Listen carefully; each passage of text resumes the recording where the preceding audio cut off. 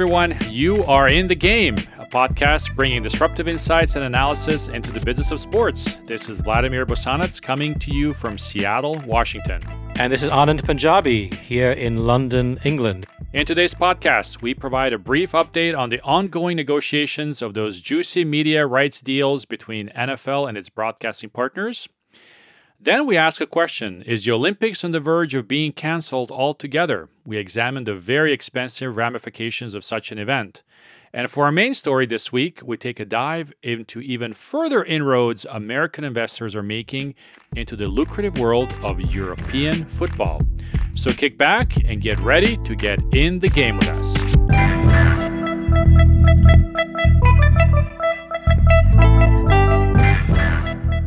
Anand, how are things? Things are good, Vlad. I cannot complain. Working with you, which is a delight. So Thank you. What's not to like about life?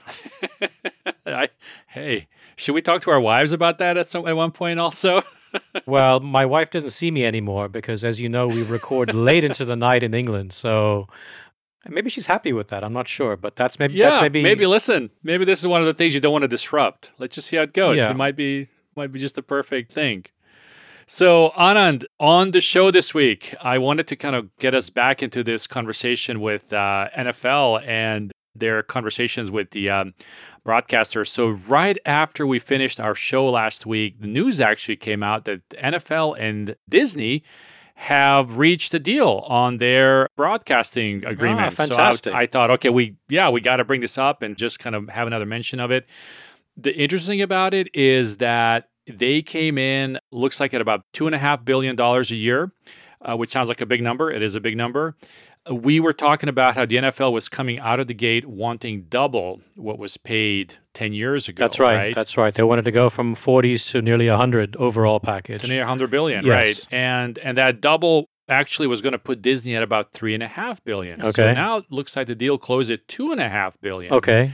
So what that's showing is that maybe things are not going so well for the NFL. What do you think happens after this story came out, Anna? So when you say $2.5 billion, this is a media story? This is a press release? I didn't quite understand. This was a story. Okay. It was reported in, I think, Variety and a couple of other outlets. Okay. And so there's a reporter that basically right. came out and said, this is what I've uncovered, right? So what happened next? So we thought NFL was going to pitch at 3.5. This article said 2.5, and you're asking me what happens next. Okay, I'm going to say the reporter, he had a typo, and it's actually 4.5. The NFL made out like bandits. Is that right? Well, not quite. Okay. The NFL did come out right away and basically said, no such agreement has been reached. And of course they did, because why would you say that? Because it shows that you maybe don't have the power that you thought you did, right? And so I think whoever leaked this information wanted to ensure maybe that the NFL does not get its double fees. But the reporter stood by the story. He actually did come back out and said, no, this is correct. This is what I got, and I'm sticking to it. Maybe it was Donald Duck's nephews that came out with that story there from Disney, from the Disney camp. I don't know. Yeah. Okay. So we still have to see, right? Is kind of where we are. There's no official release yet. There's no official release. The only official kind of thing that I've heard a couple of weeks ago was that they're trying to wrap it up by March 17th. Right. So it's going to be done in the next couple of weeks. Right. But we don't know yet. Well, listen, these negotiations are so complex, right? This is the biggest Yes. media rights deal in all of sports. So it takes time to negotiate these things. Maybe they've already negotiated, but until the ink is dry, you just don't know what the numbers are going to be because there's so much That's at right. stake. That's we know right. that. Yep. We read recently that AT&T is likely to be giving up DirecTV. They're selling a portion of their That's DirecTV rights because apparently it's been running at a loss of $2.5 billion to AT&T, and maybe they don't want to eat that loss any further. So they're selling 30% of their DirecTV unit to a private equity outfit, which, as we understand, means that DirecTV is going to be out of the NFL game, which means perhaps, Amazon or some other OTT or some big streaming platform, tech platform is going to come in and take those rights up. Or maybe it's one of the networks. Didn't you say last week when we touched upon this, was it the NBC CEO that came out and said, we are fully committed to making sure we keep Sunday Night Football? Keep Sunday Night Football. Maybe they're going to add Thursday as well. I don't know if they're allowed to do that and take up those slots as well. But Not long to go, a week or two to go, and we'll know exactly what's happening with who's going to be showing which games after 21 and 22. That's right. So we want to talk a little bit now about the Olympics. We talked about it. Oh, boy. We talked about it a few weeks ago, and the Olympics, whether you love them or hate them, they're hopefully around the corner this summer, but maybe not. Do you know, Vlad, of all the modern Olympic games, I'm talking about the summer editions, do you know how many have actually been canceled? And I'll give you a little context, okay? Okay. 31 Summer Olympic Games have been scheduled. How many of them have been canceled? Well, my gut says none, because I feel like, there's some pride in the Olympic movement, and I kind of remember the 1936 visuals of, Hitler right before World War II. Yep. Watching the games. That's and right. Jesse Owens and that kind of stuff. That was his Right. moment. I am curious. Am I wrong? Well, you're not too far off. It's certainly not a big number. It's only 3. Only 3 editions of the Summer Olympics have ever been canceled, and 2 of them were right around World War II, if I'm not mistaken, 1944 and 1948, and 1 edition because of World War I. So only world wars have prevented the Summer Olympics from taking place. Now we know the 2020 version of the Olympics in Tokyo was postponed last year because of the pandemic. That's right. Yep. Due to start in July of 2021. However, if you believe a report that came out not too long ago in the Times of London, that report suggested that this Olympics that has already been postponed is now unlikely to take place. Yeah. And the quote has come from someone you have to respect. He was the organizer of the London 2012 games, Sir Keith Mills. He was the chief executive of those games, so he knows a few things about organizing the Olympics. And he's pretty connected with the IOC, right? I mean, he probably knows the right people to ask. He must know people in the organizing committee in Tokyo, and he says it's highly unlikely to happen. What's a bigger concern is really to back this up. Again, you have to believe the Times that the Japanese government themselves have privately conceded that the games are off. An unidentified senior member of Japan's ruling coalition has said, you know what, we have an agreement and the Olympics are canceled. Publicly, of course, just like the NFL, what do you think the host committee have said? Yeah. Still on, right? No, we're on. We're on. I wonder if this is a little bit of a concerted effort to kind of get some little bits of news out there that maybe it's going to be bad news this summer, and they're sort of testing the waters, right, to see how the people react to it. But it is interesting. I mean, I think at this point in time, we still don't know a lot about these variants, what's going to happen. And imagine just literally people coming from every corner of the globe into one city, right? That's right. Bringing in with them God knows what, potentially to cause even more damage. I mean, I would be very surprised if, it's not on the table to cancel them altogether. Well, that is the argument that's been put forward by this report. Of course, the Japanese government, the IOC, the host committee are going to say, listen, and they have said, listen, we know much more about the disease in 2021 than we did in 2020 when it was a relative unknown. Yeah. Many millions of people have already been vaccinated.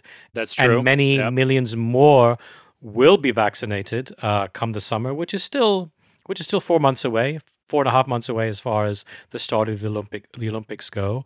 And the host committee have spent $2 billion on a plan to, if not prevent completely, then substantially minimize the spread of COVID-19, I should say, or any variant thereof. Right. Who do you believe? That's the question.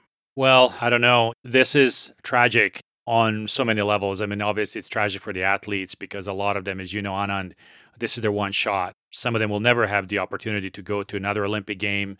Some of them may not qualify next time, right? Some of them might be too old. I mean, it's all kinds of different things. Politically, this is a huge mess for the Japanese government as well, whether it's local, municipal, whatever, right? The challenges here are just out of their control, and this is going to be a big, big loss for them. And I wonder, even if they decide to hold something, is it worth it? Is it worth bringing in just the athletes playing, in front of empty stadiums? I guess the networks get to show the games. I guess they make their money, but will they pass on the money to the organizing committee? Probably not, would be my guess. So in that case, maybe they just shut it all down. Well, there's losses all around if they shut it down. You can cancel a Division 2 basketball season. You can cancel a D3 volleyball season. And they've done so, obviously, because there's no real money involved. But here you're talking about, as you said, quite rightly, the hopes and dreams of many thousands of athletes, the financial gain that comes with an athlete from a relatively small nation winning a big Olympic medal, winning a gold. They're set up for life financially with the endorsements that come with that. Yeah. But the losses to Japan, to Tokyo, it's mooted the Olympics have cost them $25 billion. Yes, a lot of it's privately funded by substantial, good sizable Japanese corporations, but no one wants to lose that kind of money, even if it's collective. And Japan were hoping for a $2 billion uplift for their economy, net of all costs. Right. There's so much at stake, and I can understand the dilemma. I think it's too soon. I don't think you can have many hundreds of thousands of people from all kinds of places around the world, coming to watch these games. I think you're right. I think you're absolutely right, and I think someone needs to make the tough call, and whether it's a person or it's a committee, if you want to send that person into the sacrificial room to make that call. Harakiri time. Exactly. Have that press conference. But I think that needs to happen. Yep. It'll be sad, but I think I share your view. I think it's the right thing to do. Yeah. All right, so we're going to take a little break, and when we come back, Anand and I are going to touch upon some of the American investment in UK and Premier League sports, so stay tuned. Hey everyone, it's Anand from the In the Game podcast. First of all, on behalf of Vlad and the team, thank you for taking the time to listen each week. We know your time is valuable, and we're grateful that you choose to spend some of it with us. We really hope you find it worthwhile. We'll continue to do our best to provide you with compelling stories and disruptive analysis from the world of sports business. Now we'd like to ask you a favor. If you like the show, please share a link with your friends, colleagues, and fellow sports lovers. Tell them that they need to get in the game too. And of course, if you're listening on Apple Podcasts, we'd really appreciate your 5-star rating and review. From your podcast app, just tap on the In the Game cover art, scroll down, and tap on Write a Review. Believe it or not, this little gesture really helps. Thank you all so much, and now it's time to get back in the game. Anand, so this big story that we have for this week, kind of, as you and I know, touches both feet in the US and in the UK, especially here, kind of relevant to the West Coast. This story comes from the Bay Area, San Francisco, where I used to live. The San Francisco 49ers, as you know, Anand, have been investing in Leeds United. They owned 15% of the team, and this January, they bumped up their investment to 37%, which is sort of an interesting kind of thing. Leeds United owner, who is Italian, Andrea Radrizzani, still remains the majority shareholder, but Parag Marathe, the 49ers executive with a seat on the Leeds United board, becomes the chairman of the club. So kind of an interesting new news. Obviously, this is not the first investment an American team or American investment group has made into UK. So we've done some research on this, and I'll let you kind of walk us through this. Two quick things. I know you meant to say Parag is the vice chairman, not the chairman, just to let our audience know that he's the vice chairman, but he's a really smart guy and he's on the board. The other point I want to make, you were lucky enough to live in the Bay Area, which is, an absolutely gorgeous place to be. Let's take the cost out of the equation. And with the greatest of respects and apologies to our listeners from Leeds, you don't really want to be living in Leeds. I've been to Leeds a couple of times. Are you hoping that people react on Twitter? Is this your? I'm not hoping for anything, but I've been to both places. I have tremendous respect for both places, but I think you'd probably want to live in the Bay Area if you had a choice. Yeah. But hey, the Americans are coming.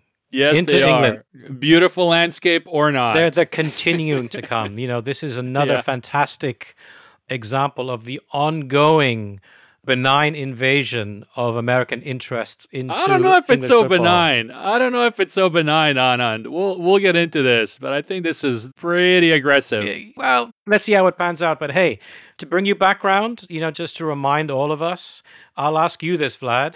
Of the Yep. 20 Premier League teams that we have, how many do you think are majority owned by UK people, by British people? Gosh, that's a tough one. London and the UK is sort of the European financial center, and it attracts a lot of people from around the world. Generally, I would guess maybe a half are owned by foreigners. So 50-50, right? More or less. Roughly. Yeah, I mean, maybe okay. 2/3.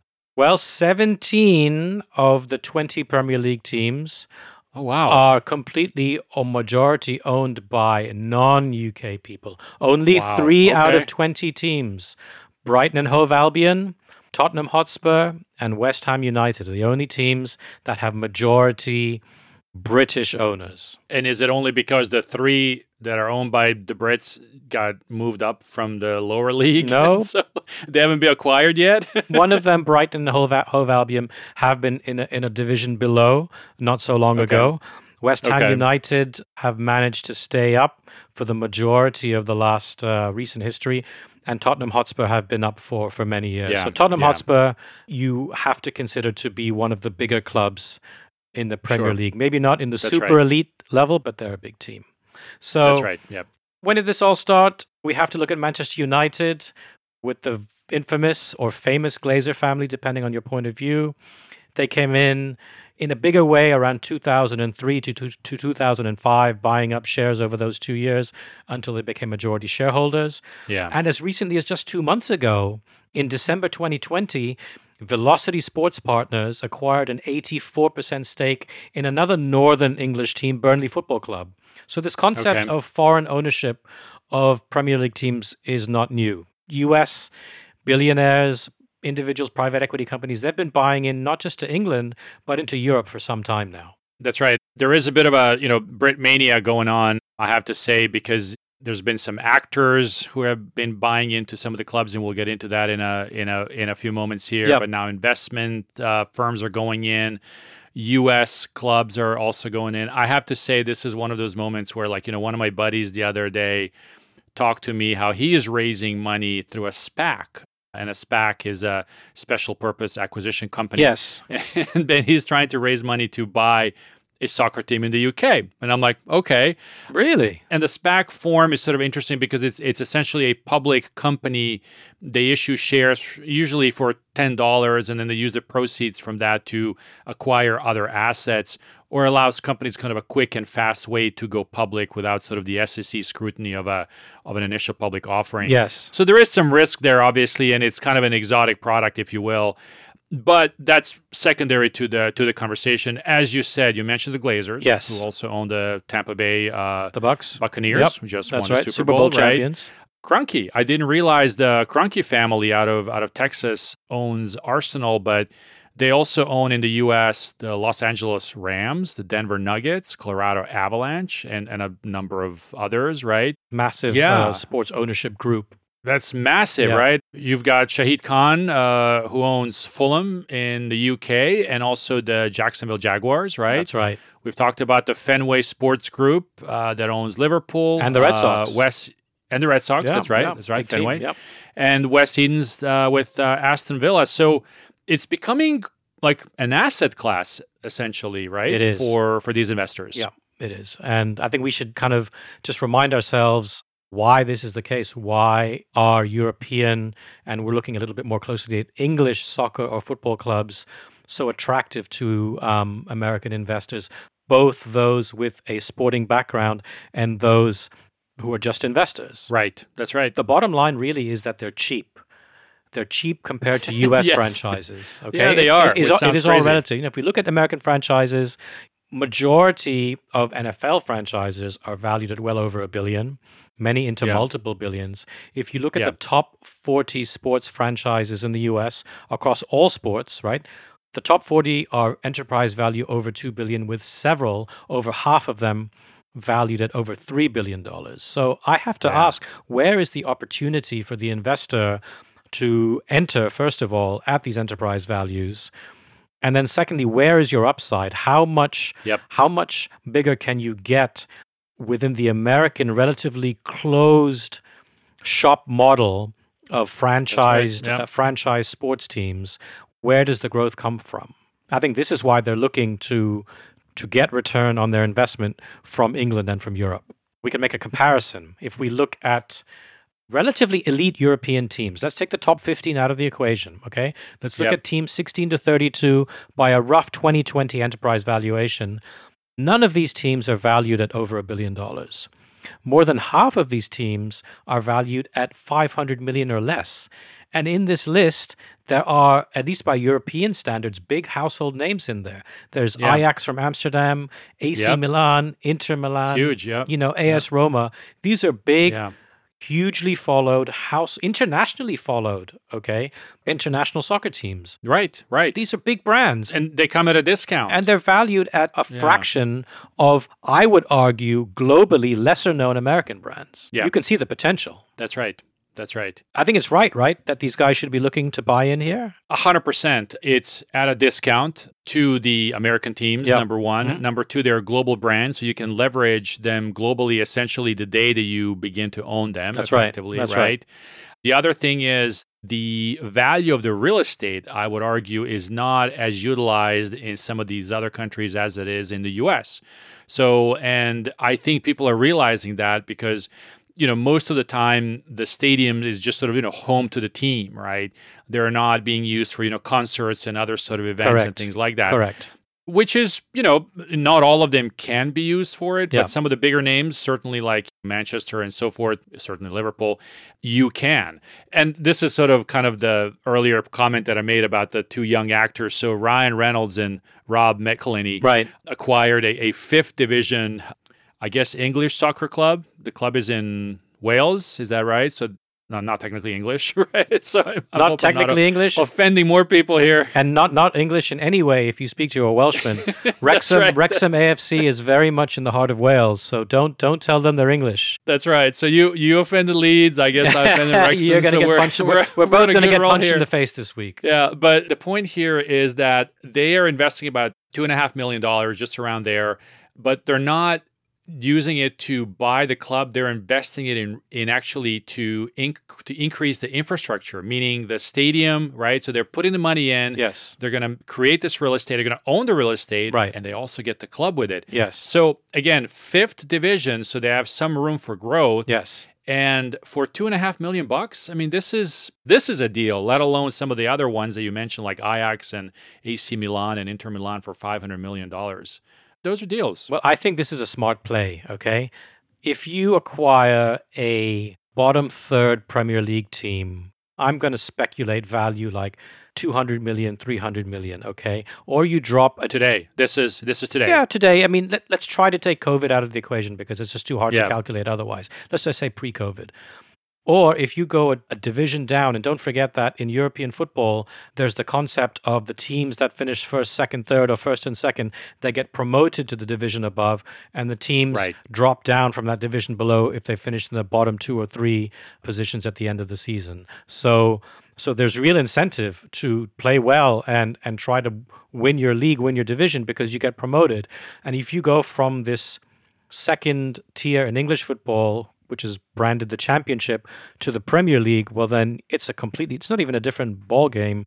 It's a different sport. Okay, the monies are at a multiple X level. And you were saying the players are semi-pro, essentially, the further down you go, right? So that means that certainly is the case. That certainly is the case in these, in Wrexham's, where Wrexham play, they play in the National League, which in theory is not a professional league; it's a semi-pro league. Yeah. Why? Again, if you look at England, the Premier League TV rights relative to the enterprise values of these teams is at a high multiple. The Premier League rights in the 3 years to 2022, when they'll be up for renewal again, are worth $13 billion. And importantly to note, 2/3 of that money is shared equally among all 20 teams. So long as 2/3, yeah, interesting, and it's shared equally is the point. So 2/3 of that money, if Liverpool are the Premier League champions, 2/3 of that money, they made the same as teams that got relegated down to the Championship. Okay, right, which is interesting. The NFL model is half, and in the U.S., they're kind of the model for kind of doing it right in terms of really taking care of their own, but they're only sharing half of that TV rights revenue. So 2/3 is very rich, one would argue.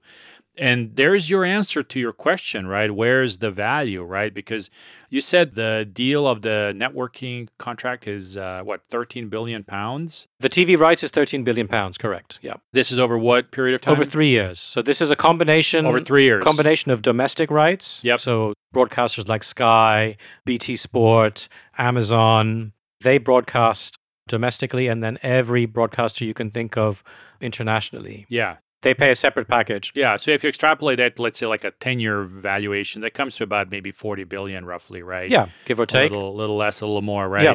So, that's a nice chunk of change over a course of a, decade. And here's the prime example, right? So, Mr. Redridzani, who, let's go back to Leeds now, right? Yes. Who bought the club. He bought it at $140 million. Yep. This That sounds about right. What he stated. And he said he is calculating that the value of his investment has already tripled since he bought it. I don't know exactly which year he, bought it, but let's assume it's in the last 6-7 years, right? So the share that the 49ers probably paid him to go from 15% to, nearly 40%. Yes. Probably paid a big chunk of that back to him. So he's already made some of that back, if you will, just by virtue of bringing a partner in on board. And now comes the added value, and he says this. He actually says this in the interview that he did last summer. He said, the 49ers are a strong brand and a strong franchise, and they have good experience managing a stadium in a big facility like Santa Clara. Yep. This is the Levi Stadium. Levi Stadium. He also stated very clearly that the 49ers are very active in using analytics, using data, using technology to improve their team, and he's looking to do this with Leeds also, which is super interesting. The final comment he made was around Major League Soccer. And I wouldn't be surprised if, he had a lot of praise for Major League Soccer, basically saying there's a lot of potential here. And look, his wheels are in motion, right? He's already thinking, how do I get early in on this deal? Maybe the York family with the 49ers can help me sort of get into a soccer club in the Major League Soccer system, right? And we can help each other out. This is, I think, where this is going. I think it's a fantastic concept. It's already been proven with other clubs. A couple of comments to make. You mentioned he said his club's value had tripled in value, right? His investment had tripled in value. Well, that would make sense because he bought them when they were in the championship, okay? The second tier. Yeah. And they got promoted to the Premier League this season. And with all the trappings that come with being a participant in that $13 million broadcasting contract and all the monies that come with it, clearly that value is going to increase. Number one. Yeah. Number two, talking about the partnership of an American, a historic, established professional American sports ownership bringing added value to an English team. Well, this has been going on for a long time now, and I hate to say it as a Liverpool supporter that our traditional rivals, Manchester United, they've been the pioneers of this. Since the Glazers came in, in the very late 90s and with a small ownership and, took majority over in the early 2000s, they caught that. They caught that wave at the right time. The Premier League was on the up. They were 10 years into the Premier League. The value of the rights was just starting to roll. The interest in the Premier League was just starting to increase globally. And this is the important thing globally, okay? The Glazers know merchandising. They know large-scale sponsorship. They know apparel and product licensing, okay? That's right, And they know, for example, corporate hospitality within the stadiums. Yes. A season ticket in a nice plush corporate box could sell for 30 or 40 times a single seat in a regular seat in the stadium. That's so right. they put, a large number of corporate boxes, into their stadium. And that stadium is still the largest in the UK, 76,000. Is still by far the largest club. I think the underutilization of the real estate is one of the huge moves that any of these new owners are going to experience, right? Just putting some new kind of thinking around there, increasing the value of that. A lot of it's down to the corporate hospitality because that's right. Before foreign ownership came in, English soccer, and I'm not going to make a judgment on what's right and what's wrong, okay? Because a lot of traditional soccer/football fans will say the commercialization has destroyed the game, okay? And I consider myself, kind of sitting on both sides of the fence because I'm an entrepreneur, I understand business, and I understand how these things work in terms of investments and return on investments. But at the same time, I'm a fan.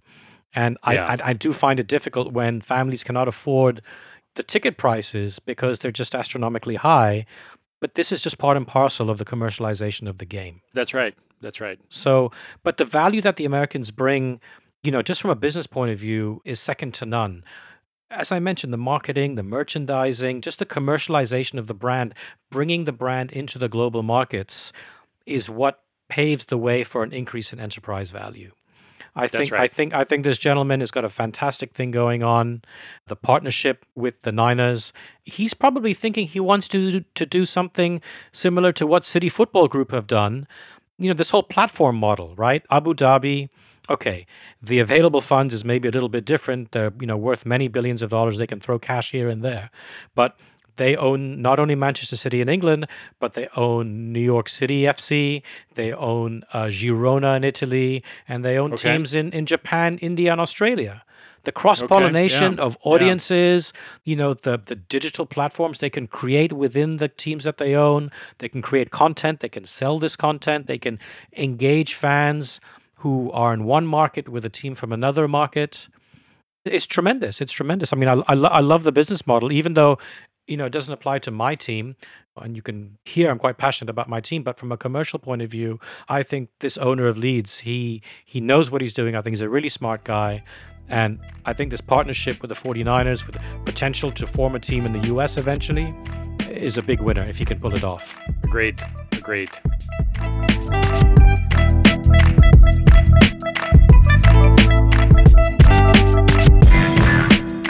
Anand, now we're entering into overtime.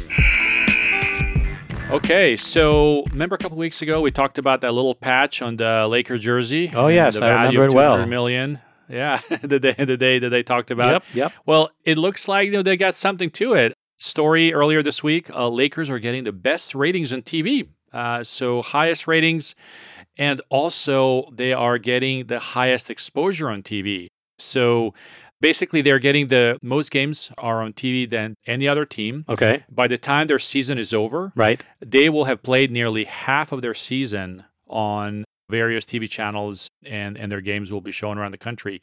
And on top of that, the viewership is about 100,000 higher than any other team at about 1.5 million viewers. The second to them is the Clippers. They're coming in at 1.39 million viewers. Is that average viewers per time average they're viewers, on? For each time they're shown? I would say per game. Per live game shown. Yeah. Okay. That's right. And so how many? They're 82 games a season, and they're being shown over half, right? Roughly half. I think maybe just under half. So say 40. But it'll be the most broadcast team of any team. I'm just thinking about a number. So NBA. that's 4 million more views, right?